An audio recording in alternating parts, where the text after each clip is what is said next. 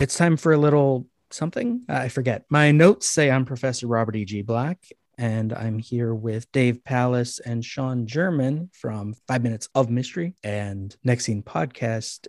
And it's time to discuss Eternal Sunshine of the Spotless Mind. But they're erasing me, and I have no memory of any of this. So, hello?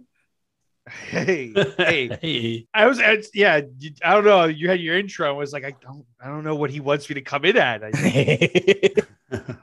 I'll say this at the top of the thing. Never seen this film. And I watched the trailer for it over the weekend. And I said, I don't know if I'm allowed to watch this film. You ever get that feeling where you feel like this movie is too smart for me and I'm not allowed to watch it? Like, that's the feeling I get. It's kind of like if someone said, hey, are you going to go to like the Apollo to watch comedy? I go, I don't think I'm allowed to watch. I can walk in and like legally I'm allowed to sit and enjoy the show. But there's like that unspoken rule of I'm not allowed to be there to experience art that way. That's how I feel when I watch the trailer for this film. I'm like, no, I'm not allowed to watch this. Just put Speed on. That's fine. That's your level. Yeah. I can watch a bus go 55 miles per hour. Yeah, no problem. But it's like, ooh, this, I don't know if I'm allowed. How about you, Sean? You've seen this, right? Yes. Is this I'm trying to think which one did you just watch for the first time? Or had you seen all three before? I had seen all three before. Okay. But Ex Machina, I saw very recently, maybe last year or the year before. Saw it for the first time. This I did see. I did not see it in the theater. I saw it, a few years later after it came out on home video. And I had a not too dissimilar reaction that Dave had of like, this seems kind of interesting. This seems kind of quirky, but I don't know if it's for me. Huh. And then when I saw it, I'm like, you know what? I think it is for me. I think I do understand it, or I'm at least qualified to watch it. And I think, Dave, you are qualified to watch it. I think you'll enjoy it. If you haven't seen the whole thing yet. No. You should check it out. This one is officially my favorite film. Oh, okay. And officially, I mean by it was in my breakdown of my favorite films and Cock and Bull Minute. I didn't actually end up finishing talking about every single film in that final 36. I was going to say, I didn't remember you finishing that bracket. No, I didn't finish the bracket, but it was part of the point was that I couldn't finish the bracket. I didn't want to pick favorite films. I don't like ranking things. But when people ask, this is usually the one I say, especially with my like students who a lot of time are like fairly young and have never heard of anything. Yeah. Because the title alone, they're like, what the hell does that mean? Yeah. Like, go find out. I was like, do they even know that like Jim Carrey was known for Do they even know who wild Jim shenanigans? Carrey is anymore? Yeah, that's true. They would be like, oh, he's Robotnik. Like, yeah, I guess he is. There you go. Did you ever see that live action Grinch? That one one of the live action Grinch. One of the live action Grinch. Wow. Because they did one with Michael Myers. Or Mike Myers, not Michael Myers. That's a different podcast. That's a different podcast. that you also did. Yeah. Michael Myers, yes. Always be plugging, as Sean said yesterday. Yeah. But this is great. I mean, this has got some of my favorite performances from a lot of these actors, but I think this is probably my favorite Jim Carrey performance. I think this is one of the better. I mean, Kate Winslet is great in everything, but I think, particularly she does a really good job. Tom Wilkinson, Kirsten Dunst. So, I mean, in terms of favorite films, this is good. This is a good one. Now, I don't know if either of you made this connection, but what does Joel wake up in? A bed. Well, a fold-out bed of a couch. Yeah, the fold-out couch. Let me rephrase. What is he wearing? He's wearing pajamas. What color are they? Is he wearing socks? No, is he just got weird feet? What color are his pajamas? Well, he's got black. I think he's got, I would say dark blue pajamas. I mean, if you're trying to say that they look like Phil Connor's pajamas, yes, I'll give you that. Yeah. They're not, when it comes to Jim Carrey pajamas, they're nowhere close to the Stanley Ipkiss pajamas. Now that I'm an expert in. Want to bring me on for the Mask Minute? I'll be there all day. That I'm an expert in. I made this connection back when I was writing about Groundhog Day every day that I don't know if it's on purpose, but I in my brain, I like to make those connections. Like a character in one movie, like that actor shows up. I'm like, if he were that other character, this would be an interesting scene. So I just like, whatever. And if he wearing the blue pajamas, because he's just like Phil Connors, his loop is different. I'll admit, I'm obviously going into this pretty much blind, looking around his room. Like I'm trying to understand this New York apartment that small that he's not allowed a bedroom. And I'm looking around like he's got 2 lounge chairs, the couch, the bookcase, I can't tell what's on the right, but there's more books and Tupperware of knickknacks, and then shelves full of knickknacks, and another. Well, I should say, I guess 3 shelves of books. The guy loves to read. I'll give him that. And that's all I see of his apartment right now, and I'm kind of like, yeah, it's just what a weird New York apartment. Unless his living room's not really a living room or something. I don't know. Like, It's what we see. We see this room, we see the kitchen, we see the bathroom. I don't think we see any other rooms. This is the space. This is the space. It's a tiny little place.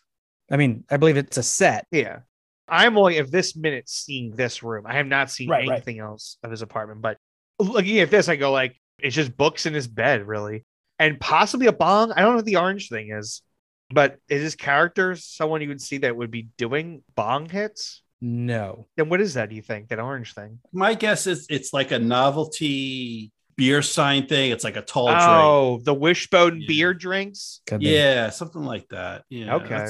That's my guess. But My thing is he's getting out of the bed though is I've had to sleep in a sofa bed for a few I'm years and sorry. you don't get out of it by scooting off the foot. You're going to break that thing. Yeah. I'm like, he is a skinny guy. I'm not, but still, if you did that every day, you're going to break the frame. True. You gotta just gotta roll off. He also pushes the blankets out of the way, which means more work for him when he tries to make the bed. Yeah. Ugh. I don't think this guy is making the bed. But I won't spoil it for Dave. He's also shocked by the fact that he's wearing these blue pajamas because he made a really stupid choice yesterday to buy new pajamas, which you should not do when you're going to get your memory erased. That's dumb. Right. Just saying. Well, the first of many mistakes that this character makes. Yeah. Well, no, it's not the first, as we'll see. He made Okay, lots of yeah, mistakes it's not the previously. Well, but if you make a mistake, but you don't know you made the mistake, True. you've true. forgotten. Have you really made a mistake? Wow. I'm sorry. Is this movie like Predestination with Ethan Hawke? No. No. Okay. No. That movie, like, I want to like that movie, but by the time I'd done that movie, I was like, all right, this is a little up its own ass now. Because I'm just like, all right, it's all at this point, the entire cast is just one character in different times of life. That's the twist.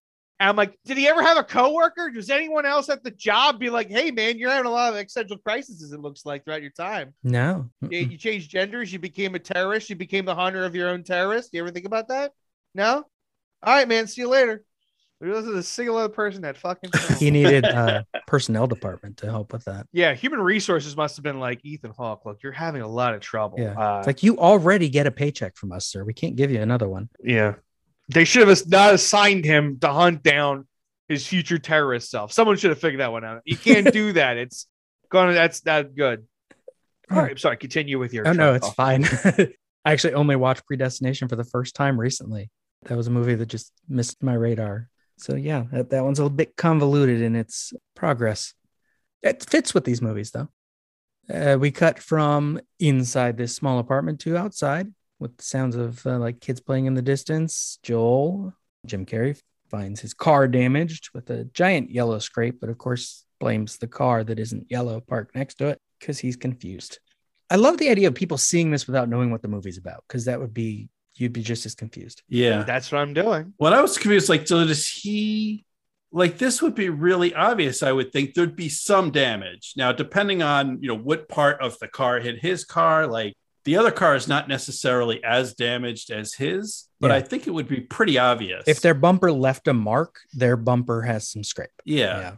He kind of looks around and then he leaves a note. I'm like, I kind of worried about that. Like, if that was the car that did the damage, there'd be no question. You wouldn't need to look around. You'd know who did it right away. Yep. And as you point out, I did the yellow paint.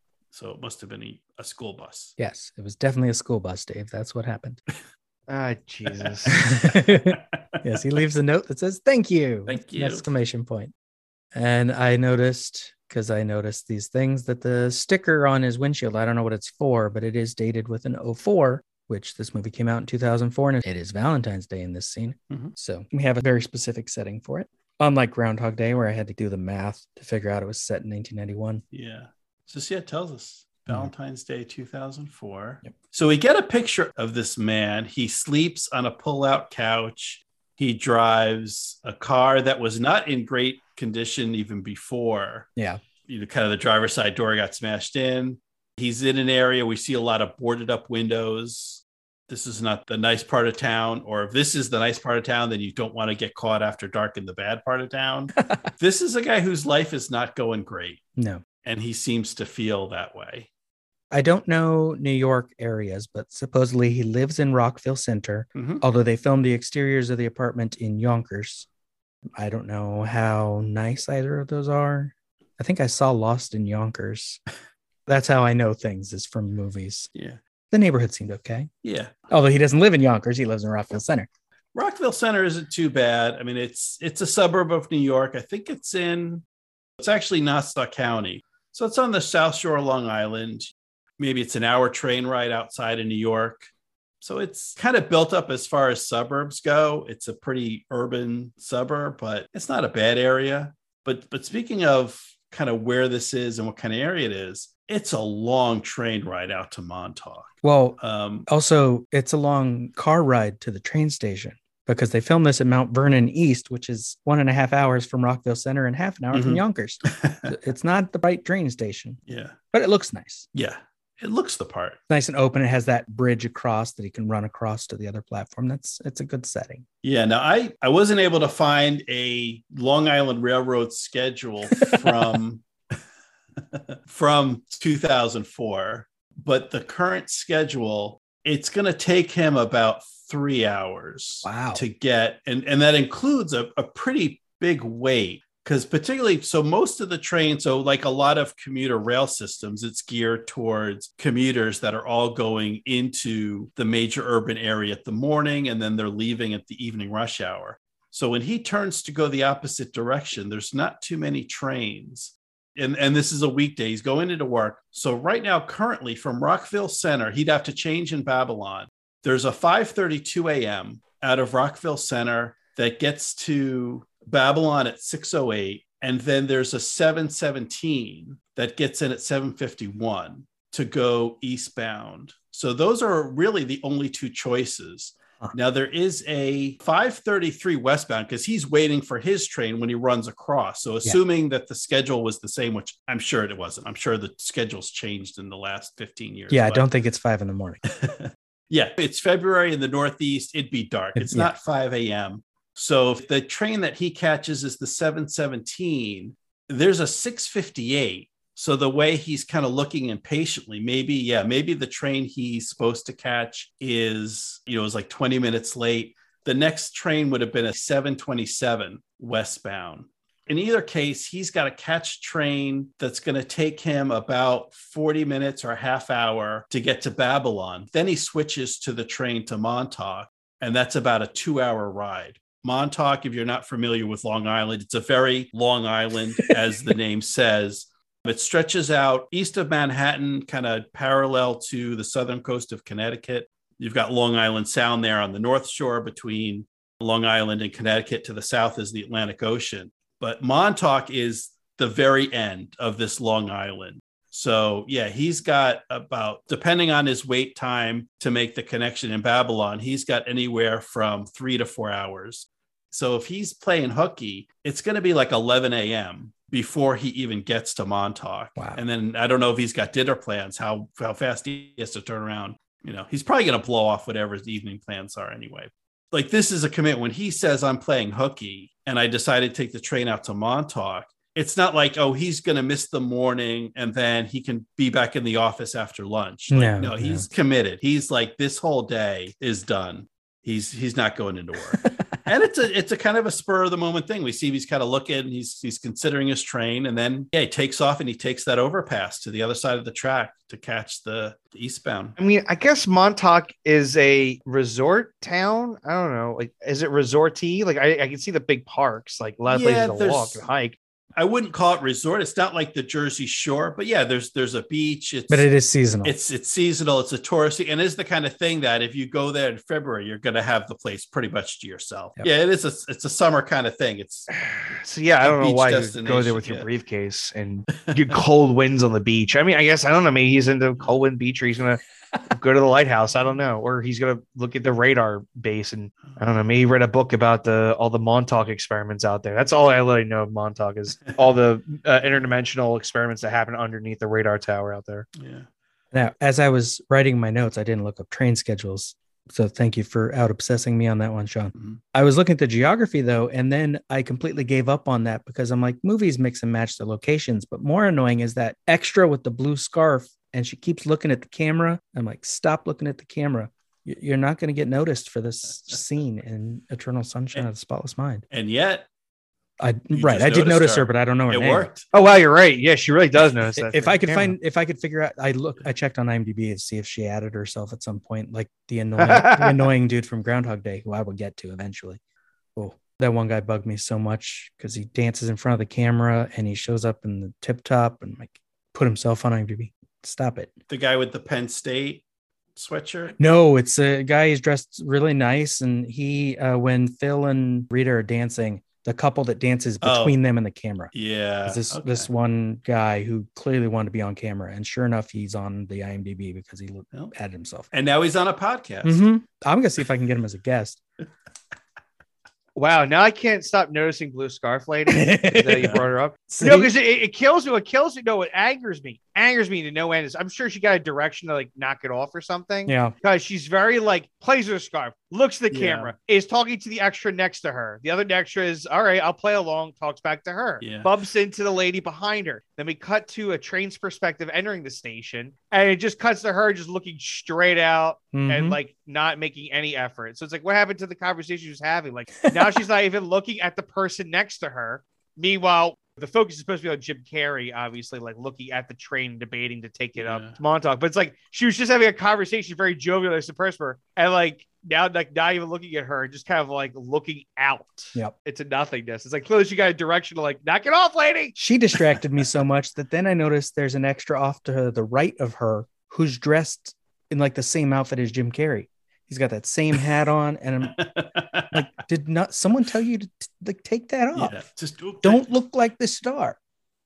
I almost wonder if it's like it stands out so much. Like, is it on purpose? Is she like? It might be like so that we don't immediately see Joel in the crowd because we see her. Well, particularly the scarf, because there's like the very neutral palette. So all these people, they're brown and black, brown and black and dark and tan and grays. And part of it is, so is it one guy or two guys? There's two guys. There's one guy with like a big red heart box of chocolates. There's one guy that's holding a bouquet of red roses. Like the red really pops against the very neutral background. And then this lady with the very light blue scarf that just jumps out. Like you think someone would run in and just take the scarf from her. And there's that guy that's standing in the yellow zone. I'm like, you're going to get hit by a train, dude. Yeah. You're going to die. The yellow's there for a reason.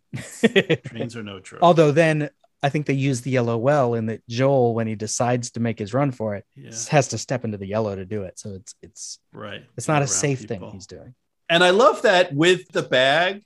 Speaking of parallels between these films, Joel has a very Tobel-esque run. Very Ned, and then when you see Ned running with his briefcase, when he's, I think it's the second loop, or no, the third loop, second or third loop, when Phil like just runs away from Ned and Ned has to run after him. Yeah. He's got a similar kind of thing with the. That's got to be just like the lanky man run, because you're right. Yeah. That's very it makes it more noticeable how lanky he is. The lanky man briefcase run. When he has to hold something so his arms can't be involved. So it's got a very particular gait to it. Right.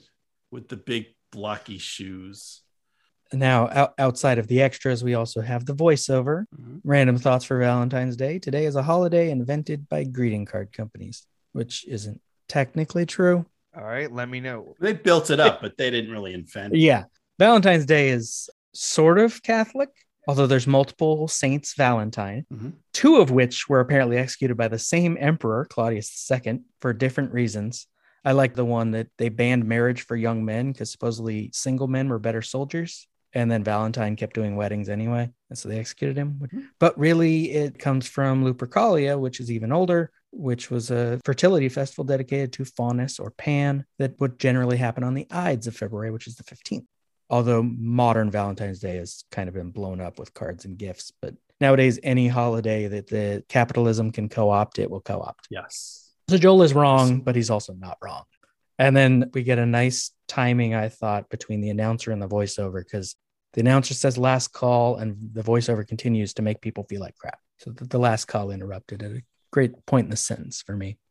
Joel looks around, steps in the yellow, as we've already said, and he runs, doesn't walk, to catch the last call of the train to Montauk and says, I ditched work today, took a train out to Montauk. Announcer says Montauk train boarding on track B, and Joel runs across the bridge like Stephen Tobolowsky. And that's all for minute 2. Now, what do you think is going to happen in this movie, Dave? I mean, you've seen the trailer, so you have some idea. Yeah, I have seen the trailers, and clearly it's going to go in some kind of sci-fi angle with the losing memories and whatever memories or something. The problem is that I look at this film and I get the same vibe that I do from Garden State, where it's like bland guy meets quirky woman and they have a romance, and it's very early 2000s. And then I usually cross the street when I see that. I usually just go, all right. And I just cross the street. Go, no, miss me with that. She has a very good speech about that later, where she basically is saying, we're seeing what he thinks of her. Okay. And so whether or not she's that, I just hit a blank on the phrase. The manic pixie dream girl. Yeah. Clementine is definitely one of those. Okay. But the movie does make the effort, and the original script starts with her in the opening scene as her, okay, not him. So it's trying to present this person that we might see as one of those is much more than that. And part of the problem is he has trouble seeing who she really is. I mean, yeah, I did see Fire Days of Summer, so it's not like I avoid all romantic movies about drama and what have you. But I don't know, just I guess whatever phase this was happening early in the 2000s, I was like, I don't want this. I have a weird relationship with Manic Pixie Dream Girls because I almost always like them in films, but then afterward I see it as a problem with the film too. Mm-hmm. And in this one, as I already said, it's my favorite movie, so I'm okay with this one. But that will come up as a definite talking point once she's in the movie, and she has a great speech about it. And I guess it's kind of a Mystery Men-esque deconstruction, because I don't know if that term had been coined yet when this film came out, the idea of the Manic Pixie Dream Girl. And certainly those kind of characters existed, but I don't know if that phrase had been coined yet. And like you said, she kind of, rebels against that objectification, even if you might think it's a positive one. Like she kind of fights against it and kind of deconstructs it in the same way that Mystery Men sort of deconstructs the Marvel universe. Christ, you're really trying to sell me on this film. Yeah. Just making an observation. I mean, look, I'm the guy who watched Being John Malkovich, and I got like the worst, and like the information and the moral I got out of it was like the worst one, because I was always like, oh, well, you could just jump in their brain and then just do horrible things. And my friend was like, I don't think that's the point of the movie. I was like, you could just do anything. It's the same with the time loop. I'm always like, I get in a time loop and I know there's no consequences. I'm going to do something bad eventually, probably. But I don't know if I'd trust it enough to think there'd never be consequences. Yeah, but yeah, it's like, I don't know. It's just one of these things where I'm like, Charlie Kaufman, I hope you're having a great time. But just like, I don't know, like this just, I look through his stuff. I go, this isn't my thing. But I respect that you gotta have different art out there. I'll think about it. I don't know. I don't want to be a Charlie Kaufman guy. I just don't want to do it. Well, that's fair. We can't all be Charlie Kaufman guys. Now that you brought it up, though, Sean, I'm stuck looking in my notes for Into the Night because I did research on Manic Pixie Dream Girls as a term and femme fatale as a term, and I'm like, did I have notes on who used it first? I'm checking. Oh God! I mean, like, I guess I don't know. Is Michelle Pfeiffer? I guess she's I don't know if she's really okay. I found it. The term was coined officially by Nathan Rabin in an AV Club piece about the movie Elizabethtown in 2007. So technically, Clementine can't be a Manic Pixie Dream Girl under the term, but she does fit. Yeah, she was one before there was a term for it. Nor could Natalie Portman in Garden State, because that was before this. Oh my God, there it is. Yeah, Elizabethtown. When did that come out? 2007. No, it was 2005. Google says 2005. Oh, well, the PC wrote is in 2007. So and clearly everybody wanted to do this type of story. I don't know. I mean, one of my other examples, here my Into the Night notes, is Sarah Jessica Parker in LA Story. And that's like what, the late 80s or early 90s. I forget what year that came out. It's a common thing. I mean, going back to Breakfast at Tiffany's, Audrey Hepburn is a Manic Pixie Dream Girl. Yes. The tropic is listed long before we had a term for it. Which all comes down to stuff I talked about in Michael Myers Minute as well, with, I forget what they're called, the introductions, where this guy takes introductions of women in screenplays and then just changes the name. Look, I'm not a Cameron Crowe men guy. don't write women well and don't introduce them well. So of course, what are they going to create for their characters? Some weird fantasy. And half of those, actually, with nerdy weirdos that write scripts, probably more than half of those are going to be what we call manic pixie dream girls. Oh my God. Did Cameron Crowe at Aloha? How is he not under arrest? Well, he only wrote it. He didn't do the casting. Wait, no, I guess he did. Because he directed it also, didn't he? Oh God. Yeah. See, I'm not a Cameron Crowe guy. I don't want to be a Cameron Crowe guy. I don't want to be a Charlie Kaufman guy. I guess I'm a Shane Black guy, but I still haven't seen Predators because I was like, no, The Predator. Predators is fine. Yeah, The Predator. The Predator. I haven't seen that one yet either. Yeah, no, it's like it's one of these things where I go, what was going on, Shane? Like I don't even want to see the movie. I want to see the documentary about what's wrong with the movie. That's what I want to say. Yeah. We need to get the episode of How Did This Get Made on The Predator. Yes. Yeah. So we've connected the films together. We've talked about all three. Any more thoughts on, I guess, this minute for you, Dave, or the film for you, Sean? I think Dave should see this film. Yeah. It's a good film. I think he'll like it. That's my thought. You know, this is like when Niall got me on for number 23.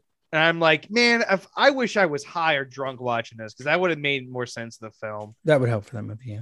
God, you know what I really wish is I think I might have said it, where it was like, I rather would have had the noir Jim Carrey storyline that he thought he was in during the number 23. That was cooler than anything else in the movie. Like, yeah, what if we just had Jim Carrey as a monologuing the noir detective? Why can't I just have that movie? That would be good, yeah. Yeah. But here we go. He does have a lot of voiceover in this, but it is not a film noir. Yeah. Although it is occasionally a dark film in tone. Mm-hmm.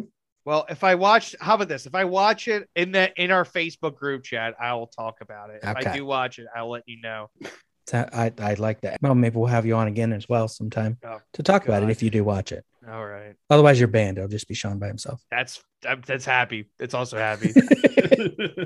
Until then, where else can they hear you talk about other movies, Dave? Yeah, if you want to talk about comic book movies, I'm always there to talk about 5 Minutes of Mystery, where I talk about the 1999 superhero comedy ensemble Mystery Men. And yeah, as we discussed earlier, I was the co-host of Groundhog Minute with Sean. Sean, you take it from here. Yeah, so you can find out about that stuff. So I've got my central site is catandshawn.org. That's CAT and Sean, SEAN.org. And there I link to my current show, Next Scene Podcast. I link to the Groundhog Minute, link to the Spinal Tap Minute, where I covered the movie This is Spinal Tap, 1 minute at a time with Heidi Bennett. And I link to a bunch of other stuff, including all my guest appearances. So you want to go back and listen to my guest appearance on 5 Minutes of Mystery. You can listen to my guest appearances on the Groundhog Day After Day After Day podcasts. That podcast that covered Groundhog Day one loop at a time or 1 day at a time. It's time to rewind, yeah. Or any of my other guest appearances. I list them all and other podcast stuff all at catandshawn.org. So check that out. I'm going to jump in. I forgot. I'll do one link. If you want, I got a Facebook group called the Champion City Lakeside Diners Club, where it's mostly just me right now posting updates to the restoration of the Herkimer Battle Jitney. So at least I got some news. Like I have no real news to present because no one's talking about doing an actual movie or a TV show sequel to this yet. Like Disney hasn't picked it up, nor is DC. No one else wants to do that. So at least some guy is doing restorations of the Herkimer Battle Jitney. So I got that. Yeah, nice. You got that going for you. Yeah. Which is nice. Exactly. Speaking of Groundhog Day after day after day, it's time to rewind. The host of that show will be the guest next week on these 3 shows. Oh, there you go. That's good timing. So thank you for listening, everyone. Eternal Sunshine of the Spotless Minute is just one part of an existential trilogy of podcasts. Tune in every Tuesday for Minutia Ex Machina, every Wednesday for the Groundhog Day Project Minute by Minute, and every Thursday for more Eternal Sunshine. Follow this show on Twitter at spotless_minute. And on Instagram and Facebook, it's Spotless Minute. This has been a production of Lemming Drop Studio. You can find links to more at lemmingdrops.com or join the Facebook group Lemming Drop Studio Tour. Also, you can support all my shows and get a bonus show, Twin Peaks Radio, at patreon.com/lemmingdrops.